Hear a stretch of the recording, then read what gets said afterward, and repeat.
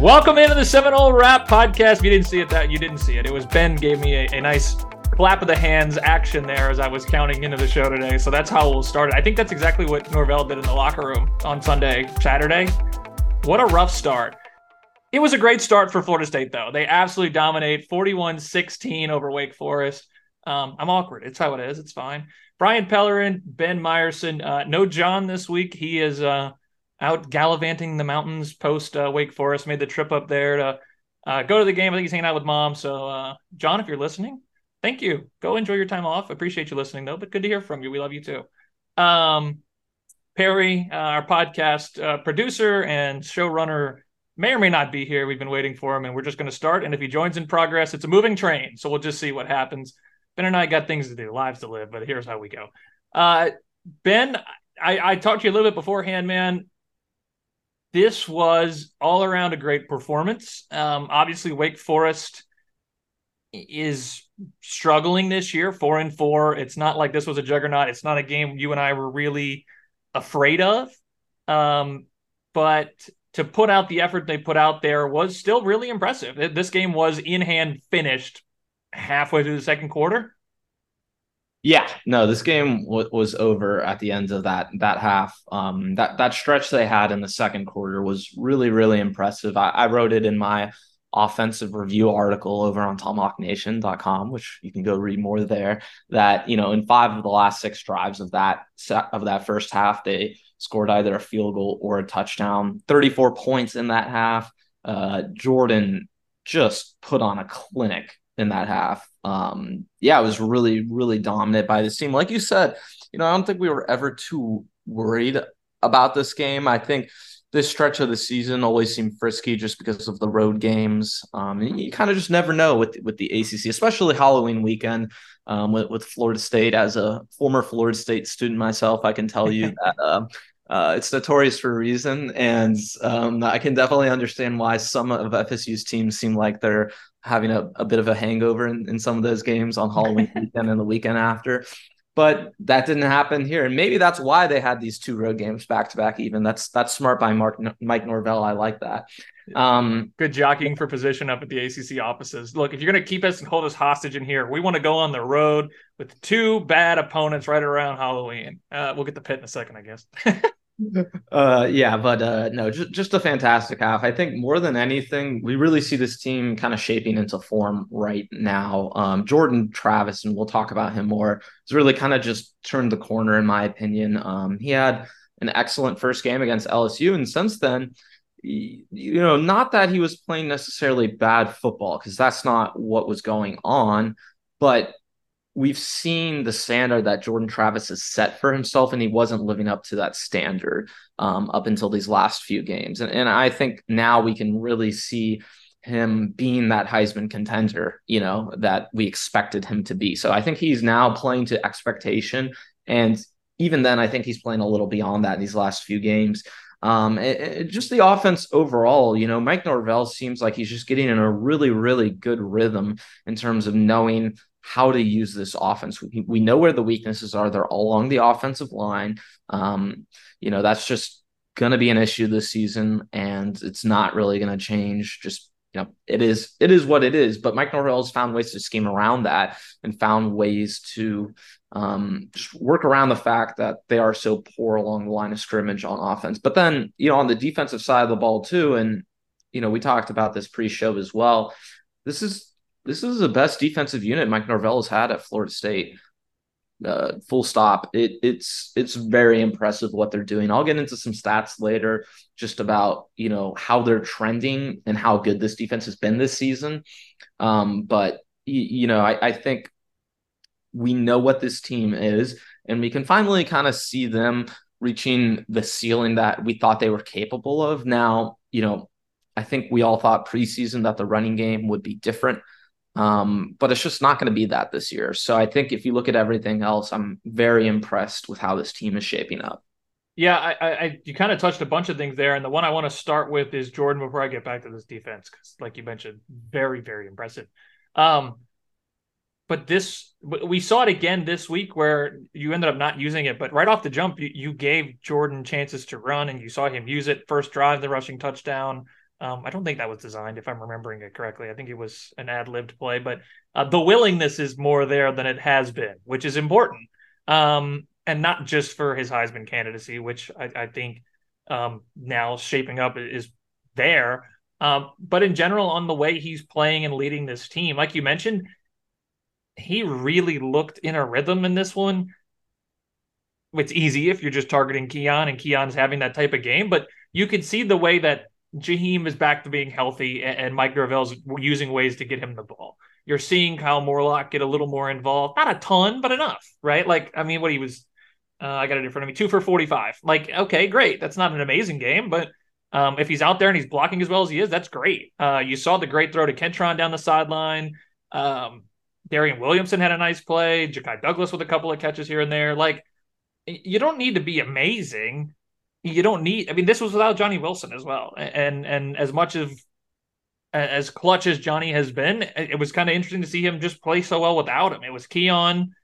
I was going to say keying on Keon early, but I didn't realize the names and the phrase there matched so well. But it worked. I mean, they were talking pregame about this great matchup and this outstanding corner that Wake had, and yes, he is good. But you have a guy who's better, and that's impressive. When you're playing up against a great corner, there is no Johnny Wilson. It's can Keon win one-on-one, and he just did.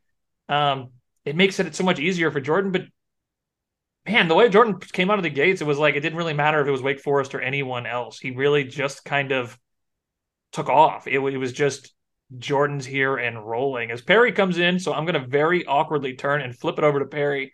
We were talking Jordan Travis. So Perry, your impressions of Jordan Travis, I assume he's very good at football.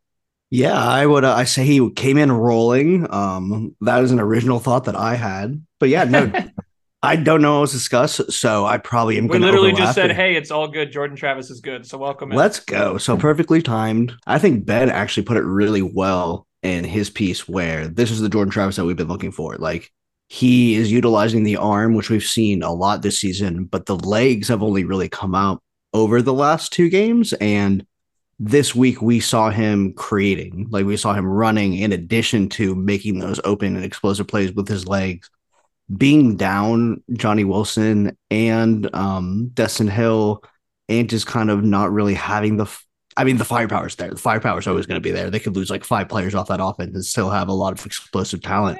But for him to navigate, yeah, maybe a little bit exaggerating. One of them not Keon, Yeah, but that's what Keon, I think, is just like Keon and Jordan together. Plus, you throw in what Trey Benson can do, and I think Jordan Travis has just kind of settled in. Like was it last week when they were giving the anecdote about him talking to Norvell? He wasn't having any fun anymore because he was pushing too hard, and we've seen that relief come out. Like we've seen him just kind of fall back in that natural sort of athletic rhythm that he's had, and you could say it probably is because of that, but also over the last couple of years has kind of been what this Florida State team has done, like not in a bad way. They've kind of surged in the second half of the season. So it's just nice to see that he has not regressed.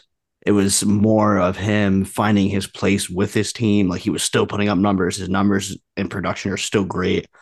But now we're seeing like actual Heisman Trophy candidate Jordan Travis. And it's really like fun to see. Yeah, you can see it a lot in college where guys get the pressure. Florida State launched his Heisman campaign in January. Like the pressure is there, and that's a lot to live up to when you can't see the field for 7 months. You kind of have those great games to start the year, and then you kind of hit a lull early October again. But you kind of didn't.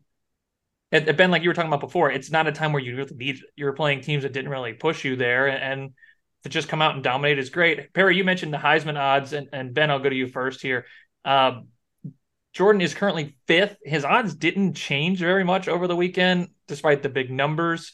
I assume that's because no one really lost. Dylan Gabriel was the big loser. He dropped from around plus 1,000 to plus 3,500. But Travis is currently behind Penix, J.J. McCarthy, Jaden Daniels, and Bo Nix. To me, it seems like it's a Penix, Bo Nix, Jaden Daniels, Jordan Travis race.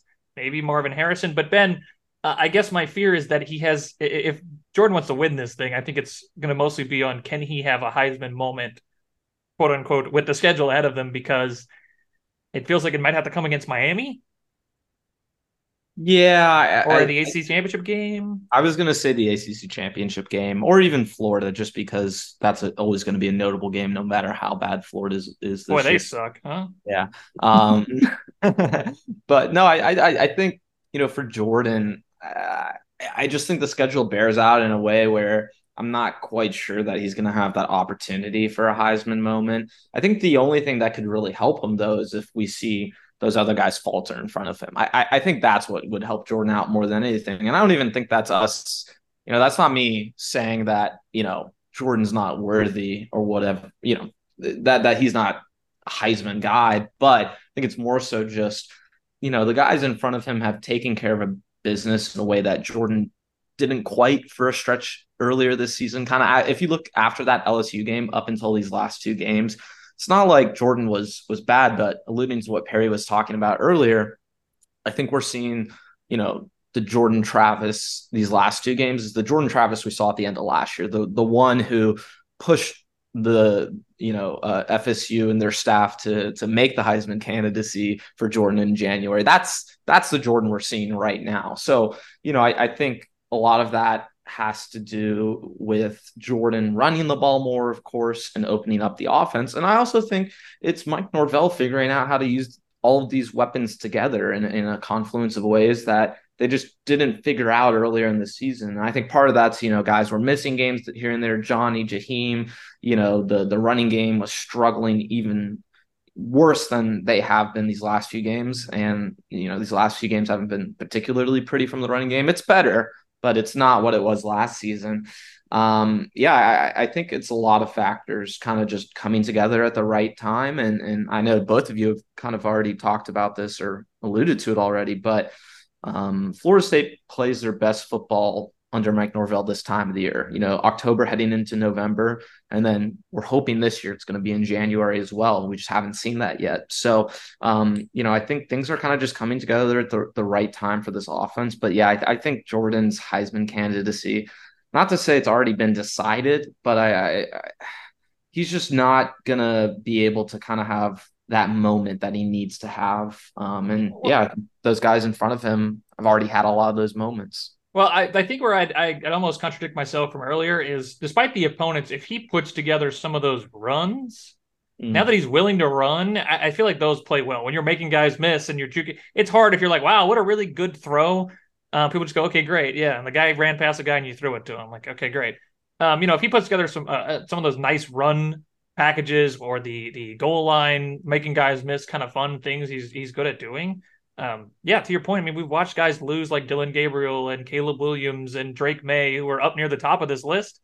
You take an L and you drop like a rock. So keep winning and you will continue sliding up. It seems like it's not going to go to Beck. It's not going to go to McCarthy. McCarthy's up here, but I have a hard time imagining voters are going to go, you know what? We really want the quarterback behind the cheating scandal. So yeah, that'd be like, it feel like the AJ McCarron award too. Like, oh, just give the guy on the stacked team. Like, yeah, give the quarterback of the team who's not really, he's not really doing. His stats are much worse than Jordan's. Which if it's a stats award, it's going to go to either Penix or Daniels. It'll be a combination of winning. So it's just put up the stats and keep winning. The other stat category I wanted to go to is the defense. And Ben, you alluded to it earlier. This is the best defense, as you called it, in the Mike Norvell era, and it's kind of hard to argue. I mean, we asked early in the year, we expected this offense to be one of the best in the country.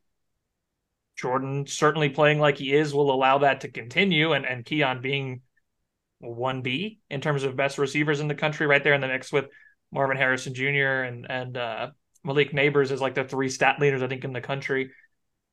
Florida State against Power 5 teams is 15th in total offense in points per game. That'll play if your offense is as good as it is. And Ben, I'm sure you have tons more stats to back up why this defense is so good.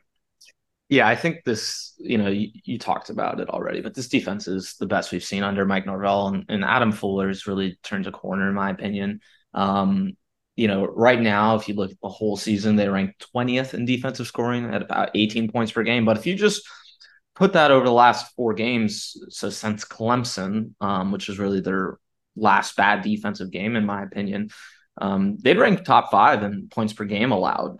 Beyond that, too, just situationally, this defense has been really excellent too. And I think that's the encouraging thing for me is that, once we get later into the season and we play in the ACC championship game, go to the college football playoff, if things continue how they look right now, this team is top 20 in third down efficiency, red zone efficiency, first downs allowed from passers. They're 5th in passer rating allowed. They are doing so much well right now. And I think part of that's due to the fact that Riley Leonard was hampered, and I think things would have looked a little bit differently. But our number one Duke fan, Ben. The reality is, though, is that you play the teams on your schedule with the injuries they have. And, Johnny Wilson was out, Destin Hill was out this game, Hakeem Williams was out this game. So, it's not like FSU hasn't had their own injuries, right? But yeah, this defense has just been really excellent. The coverage unit has stepped up in a way where, I remember after the Clemson and Boston College game, Brian, we were talking about, sure, the numbers looked bad for the coverage unit too, but just watching the games, they were playing so off receivers and they were allowing so many big chunk plays over and over and over. And, they were kind of having the opposite of drive killers on defense, where they were allowing teams to extend drives over and over on them. And you just aren't seeing that from this defense right now. I do wish we could see Jared Verse playing a little bit better in terms of the pressure he's getting, and that's, I know people will say, oh, he only has 2 sacks. His pressure numbers are pretty good, but he's not making the same disruption this year that he made last year, where he was really, really disruptive against quarterbacks to offensive lines, just kind of muddying the pocket, doing all kinds of things to disrupt the game flow and the rhythm for the opposing offenses. That's the only gripe I have with the defense right now. But I think if you look at the rest of this defense, the interior defensive line is excellent. Braden Fisk is playing ridiculous this season. He's playing out of his mind. And, like I already said, this coverage unit has really stepped it up. I would maybe slightly push back on the Jared Verse because, like, maybe you're right. He qualified it with I don't care about the stats. He did get 2 sacks alone this last week. So he's up to 4 on the season, and he has just been eating up blocks. Like the way that he has been able to enable, Pat Payton has taken a huge step forward. Fabian Lovett is maybe somebody who I'd like to see a little bit more of. Joshua Farmer is my most impressed on the DL. But overall, like the defensive line has probably been I would say has been the anchor of the defense so far this season, with the linebackers playing a huge role. Like Kalen DeLoach, his just presence has been ridiculous, enough that Tatum Bethune was able to not really play too much. What was it? 2 games ago, like he kind of got a little bit of a rest game. So it was really encouraging to see that. I thought that they might shut out Wake Forest at some point until the ACC made the call in. We're like, hey, let them reel off this quick 51-yard run. That was the end of that, but they put together just a complete performance, like swarming to the ball. The mesh was not even relevant. There was at no point where I was like, they're going to convert this 3rd and long, which is a feeling I've had a lot this season. And Wake is a bad team, but beating bad teams, how you should beat bad teams, is a sign of a good team. And again, like agreeing with Ben, the secondary's way that it stepped up, especially Fenchile Cypress, he hadn't been bad, but he had not been somebody who was an all ACC selection last year. He was not showcasing what made him the crown of the portal transfer this year.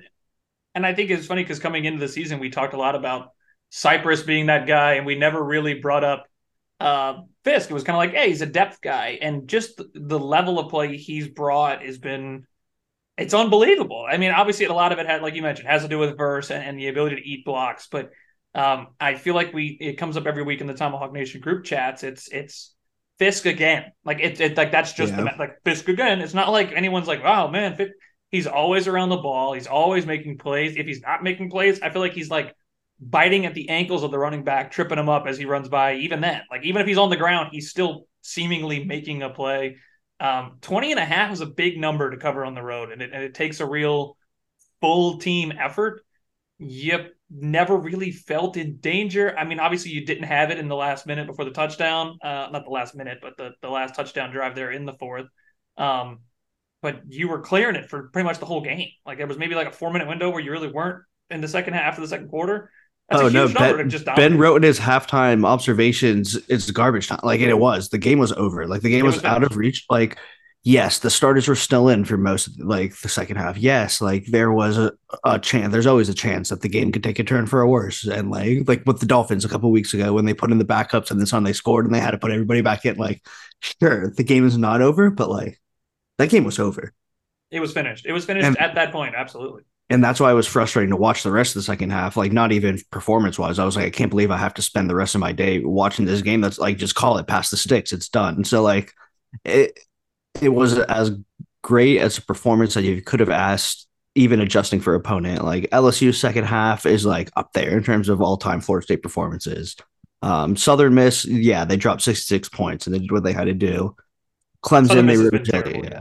yeah. Southern Miss is awful. Like they that's what I'm saying. Like, and even then, like that was like a first half or like, okay, they did fine in the second quarter, but where's the rest of it? Like this was sure. Again, there were moments where you're like, I think there were 5 total drives that there were points. One of them was a missed field goal. And then there were the other point. Like, sure, I guess like you could have scored touchdowns on those. But it's nice to be approaching the what more do you want? And like there's the answer. Yeah, it was. I do It's. Go I ahead. do know what I want. Yeah, I do know what I want from them to like take that next step forward. But like at this point in the season, you are 8-0. You're entering November. Your schedule looks not just manageable, winnable. Like Yeah. you might be facing off against Virginia Tech in the ACC championship. You know what you need to pinpoint. I think the team is aware enough of what they are falling short of.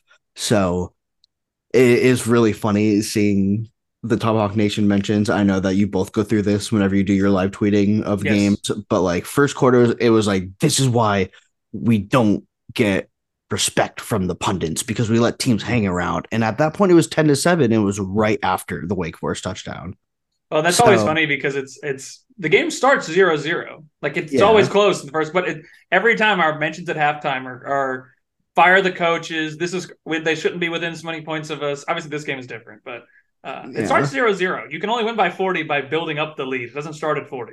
Yeah, I mean, listen, like that also isn't to say like Florida State fans are big giant babies. I would say the majority of people are well aware. Like, listen, appreciate what we got going on. I think everybody entered the season thinking 2 losses, maybe finger cross hopes chance at playoff. So there is a lot to nitpick, I think, in the minute details. And I think that is where Mike Norvell and his staff hyper focus. And that's where we see the separation come in the second half of the season because like some teams are slow. You just saw Ohio State slog with Wisconsin. Like you saw Penn State almost blow it against Indiana. Washington for the last 2 weeks has looked ridiculous. And that even like ties in back to the Heisman conversation. Like Washington looked great. Like he has the best arm. Like that ball is beautiful, but like they are threatening to drop a game. So again, just keep like Al Davis, like just keep winning.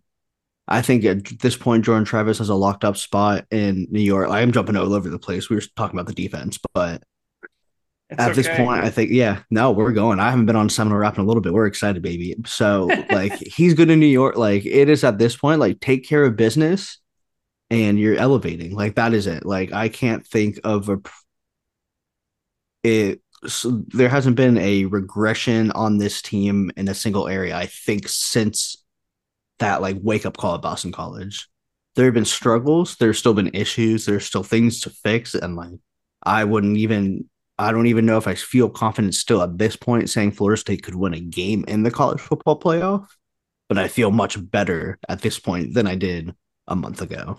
And it's nice to be sitting in that position. Like it's mind blowing. Like it really is a testament to what this team has done and like the progression of everybody on that team and how this staff has been able to identify what they can do to move forward. So I'm entering into rant territory. So Brian, I would say hit MC part and transition to the next thing. Yeah, perfect. The my one area that I feel like we the three of us, me, you, and John last week, Ben, were talking about that isn't going to happen is the run game. We said it's just not going to happen. The numbers this week, moderately unimpressive, but you took away some positivity in that as well. Well, I think they've just figured out ways how to scheme around it. I think the running game isn't going to improve beyond what we've seen in these last few games, and they have been better these last few games than they were from that stretch from Southern Miss up until those last two games. Um, so I think they're using Trey Benson in a lot smarter ways where he's become a really, really damn good receiving back. Like people just don't talk about that enough with him. People think of Toafili as the receiving back and Benson as As the not the power bruiser. guy. Yeah, yeah, but when in reality it's kind of flipped actually at this point where they're leaning on Toafili more as their power guy and Benson is their complete back right now. So Benson, I just have this one stat for the season. He has 741 scrimmage yards. In these last four games, he's had 474. Of course, a lot of that is inflated by one game in particular, but he's had 120 receiving yards over that stretch too. So, he has found production in a way that he just was not early in this season when the running game was so bad. And they're using multiple backs. You see Rodney Hill in there often. Yeah. You see a lot of two back sets. They've just gotten really smart with the approach with the running game where they know what it is, they know what their strengths and weaknesses are with the running game. Like Perry was kind of alluding to, they know what they're good at this point. And right now they're finding ways to scheme around that, like I said, and I still think there's more potential to scheme around this running game. Like I said, I still don't think this running game is going to be better than it is right now, but they're not even that bad. They're just about average, compared to what they were last season, where they were just ridiculous. Of course, Jordan Travis getting involved a lot more is a huge part of that. I think they can get involved even more often in the running game. And they did a really good job of it early in this game, but I think they can do things like running some jet sweeps, doing some different motions in the backfield. I think there's still more potential where they can figure out different solutions to the issues with the running game.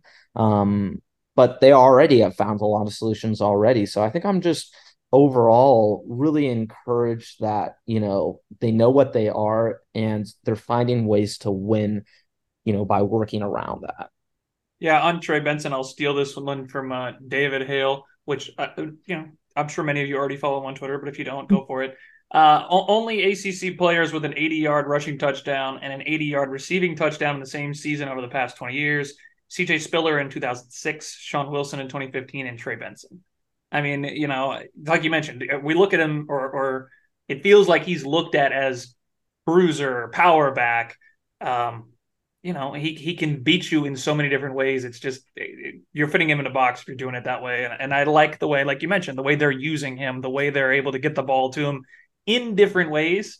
Like that screen, it's not the running game, but it's an extension of it. And that's I mentioned before, I'm a Saints fan. I mean, that's how the Saints weren't great at running the ball with Drew Brees, but they were great as a screen team. And if you are struggling running the ball, maybe that's the way to go. It is, like you mentioned, the jet sweeps, the screens, the swing passes, those sorts of things to change the numbers and get your blockers elsewhere. Because we know these receivers are great blockers, and they have not hidden that at all. They are phenomenal.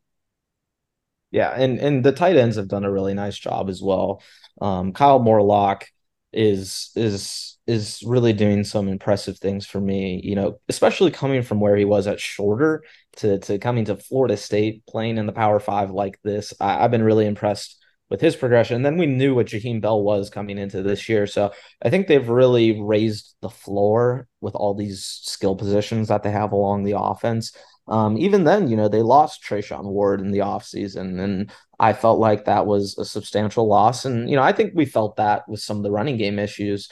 But still, like I said, they found solutions to it. Trey Benson, they're just getting him involved in a way that they didn't for the early part of the season. And you're right. They threw him the screen, but even the routes we see that, running backs run and the routes we saw Toa Philly run last year, they're going to Benson in those situations now. And that tells me a lot about his growth as a receiver and just him as an all purpose back. So yeah, I think, kind of like what you were saying earlier, people look at him as that power whatever, however they put him in a box and they want to define him a certain way.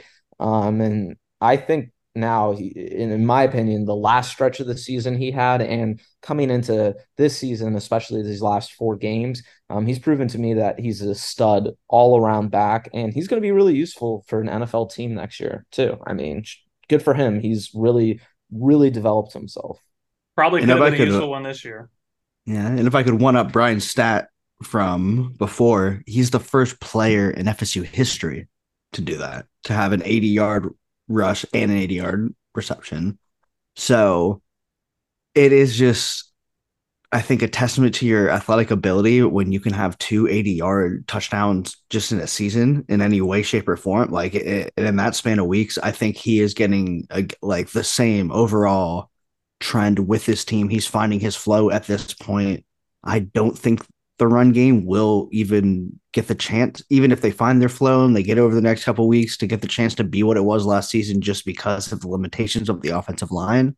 Last year's group was just built perfectly to enable Benson to do it. But it's funny, you can use the same like descriptive traits to Benson's game as you could to Toafili's game, as you could to Hill's game, as you kind of could to Holmes' game. Like at this point, it is also just a testament to what Norvell and David Johnson have been able, and Alex Atkins have been able to do in development of the running backs, where they all have obviously like their best quality and their ideal trait when it comes to approaching the game, but each one can do each thing. Like each one is capable of catching and taking a ball and taking a screen pass or running a route or just straight up running in the middle, running count. Like it isn't the production we've liked to see. And I don't think we're going to fully get to that point. And I don't know if you even fully need to get to that point, because again, like you have the talent, you can just run screen, you can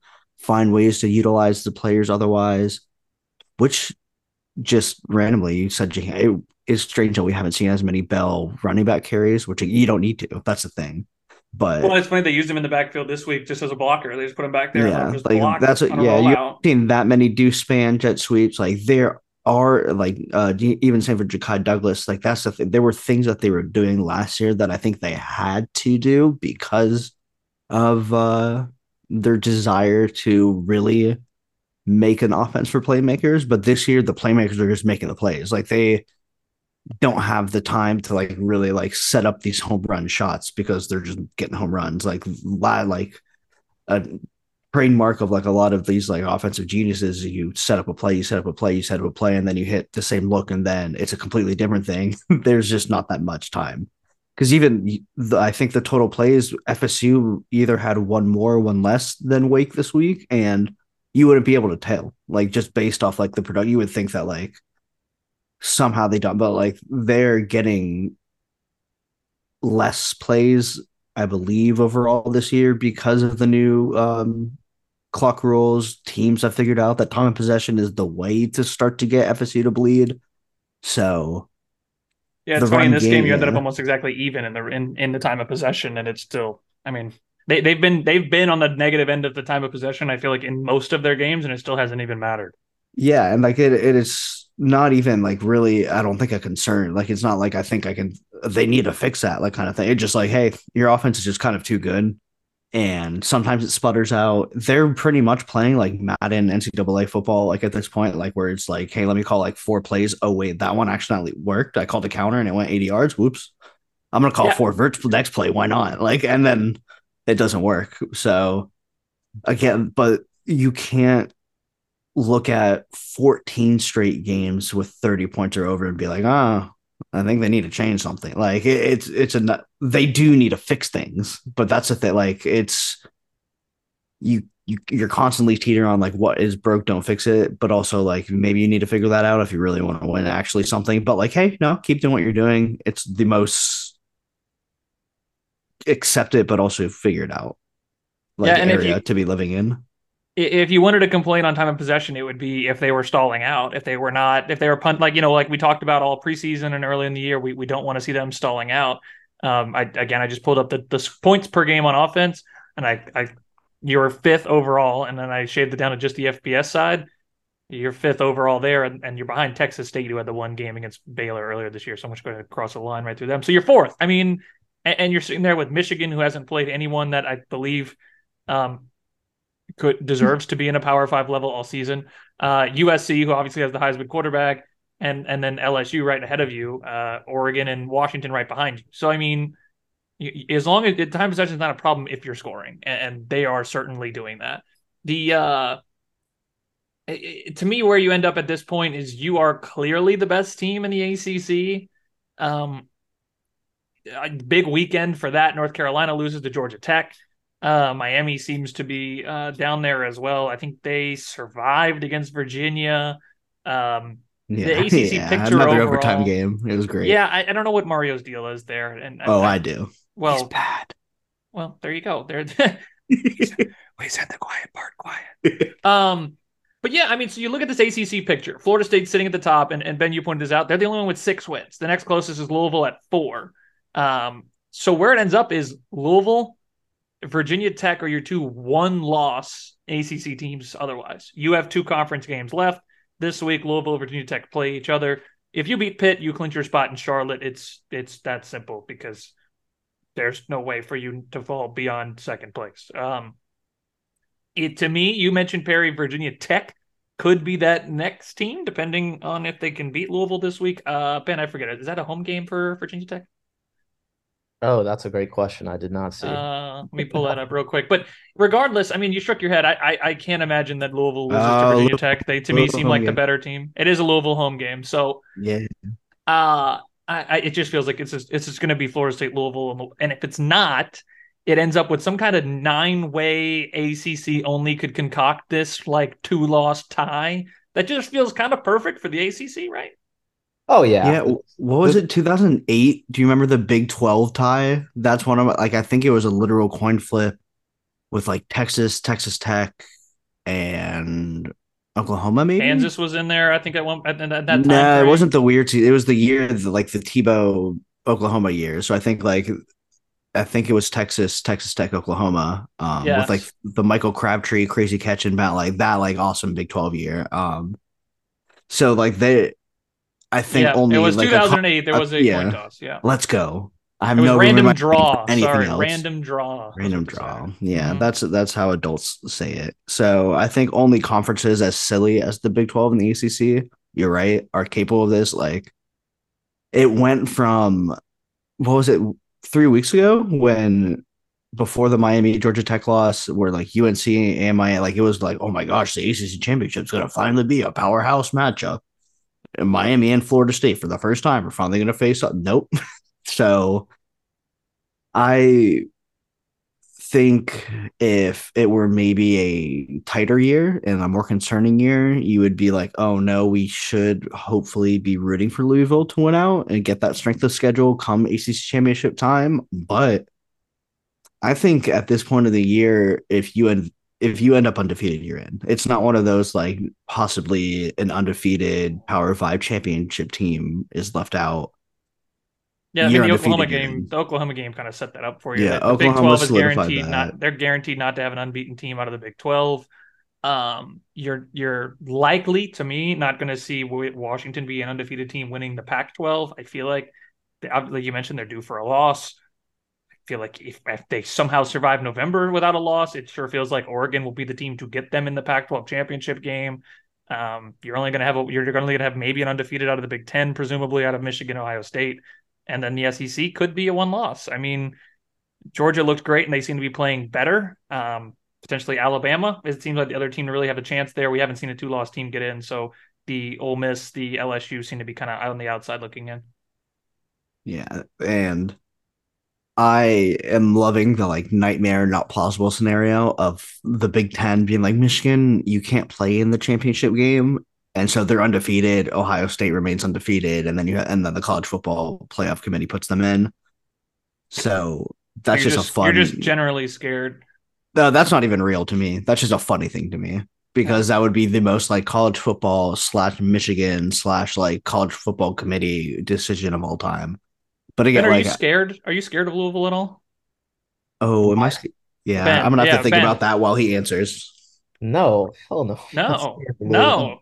Really, because I like them. They're playing well. Yeah, Jawar Jordan's a great running back, very explosive, and Thrash has proven, he can hit the home. They have 2 home run hitters on offense, which is more than I think pretty much anyone else in the ACC besides Florida State. yeah. Their Yeah, schedule has been awful, but yeah, they took Yeah, it to Notre Dame, and Notre Dame, I think, has kind of proven they're real. they're okay. I mean, but their only loss are to Louisville and Ohio State, and they're both pretty good. Well, they beat So they beat Duke this week, and Ben obviously that's a yeah, heartbreaker without that's what I'm Riley. saying. So now Ben should be scared. They just beat his favorite team in the entire world, so he should be Well, no quivering. Riley though, right? yeah. No, Riley. Yeah. That's more what this is about. Well, I think he was out the whole game. Yeah, I don't Yeah, think he he played beat, in that game. I mean, that because was Elko's first bad decision, letting Florida State beat him twice. yeah, no, I mean, I Louisville could definitely be a little frisky, but I think the reason I'm saying I'm not scared is because FSU is going to be playing them on December 2nd, not in October or September, right? Mm. And we know with Mike Norvell teams, this team is getting better as we're seeing it fold out, and they have historically gotten better. So I think just from what I expect this team to look like in December, I'm not worried because I think right now they're the most this is the most complete team in terms of all 3 phases that we've ever seen from Mike Norvell at FSU. And I think they can get even better. So that's why I'm not worried about Louisville. Riley Leonard did play 9 for 23, 121 and a pick. Oh, well, you just lost our credibility in front Yeah, of our entire 10 carries. listenership. So He also had 10 carries for 13 yards. Well, he shouldn't have been playing. I mean, the reality is No, dealing yeah, with the last 2 weeks he should have just still been healing. But this is the beauty of college football, yeah. where you could just make the kids still play.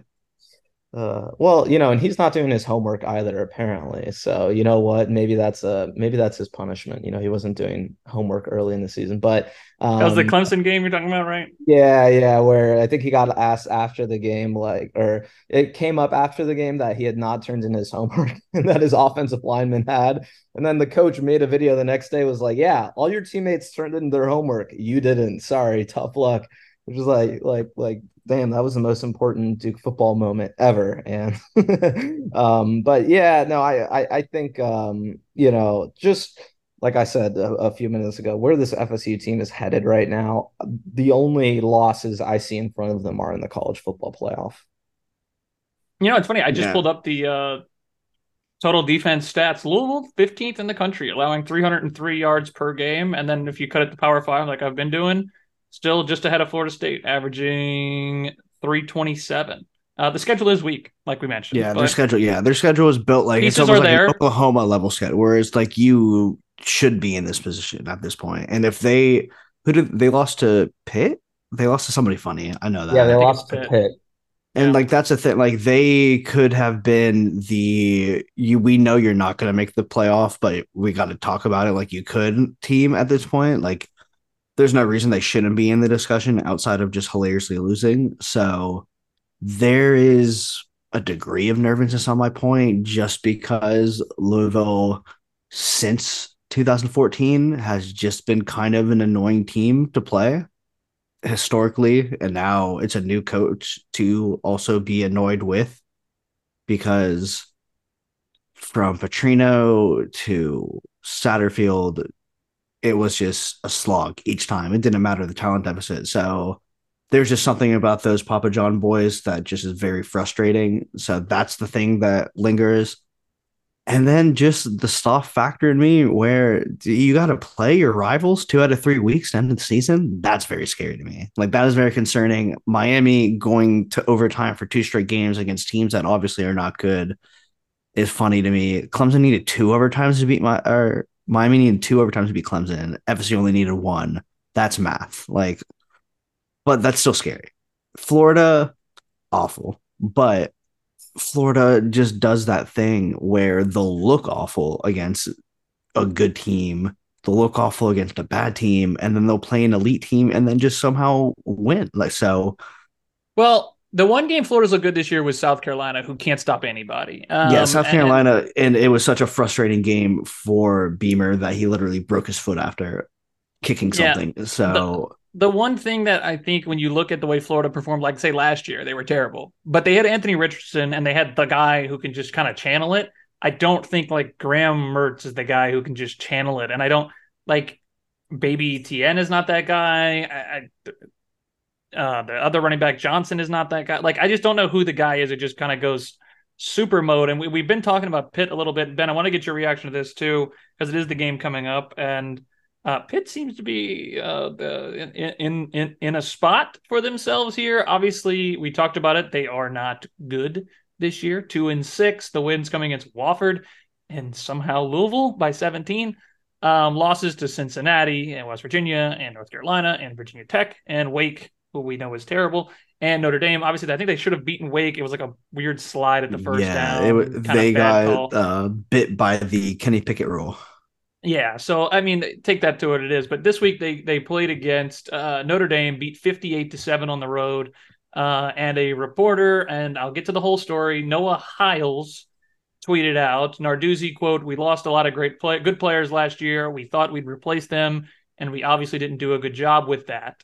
That tweet sat by itself, and a lot of their players quote tweeting it, quote Xing it, whatever, and said, basically, "Hey, coach, what the hell, bro? You're coming out and saying your players are garbage. Maybe take some ownership." Noah Hiles had to come back and kind of, "Hey, I apologize. I tweeted this live as I was talking. This is the full quote."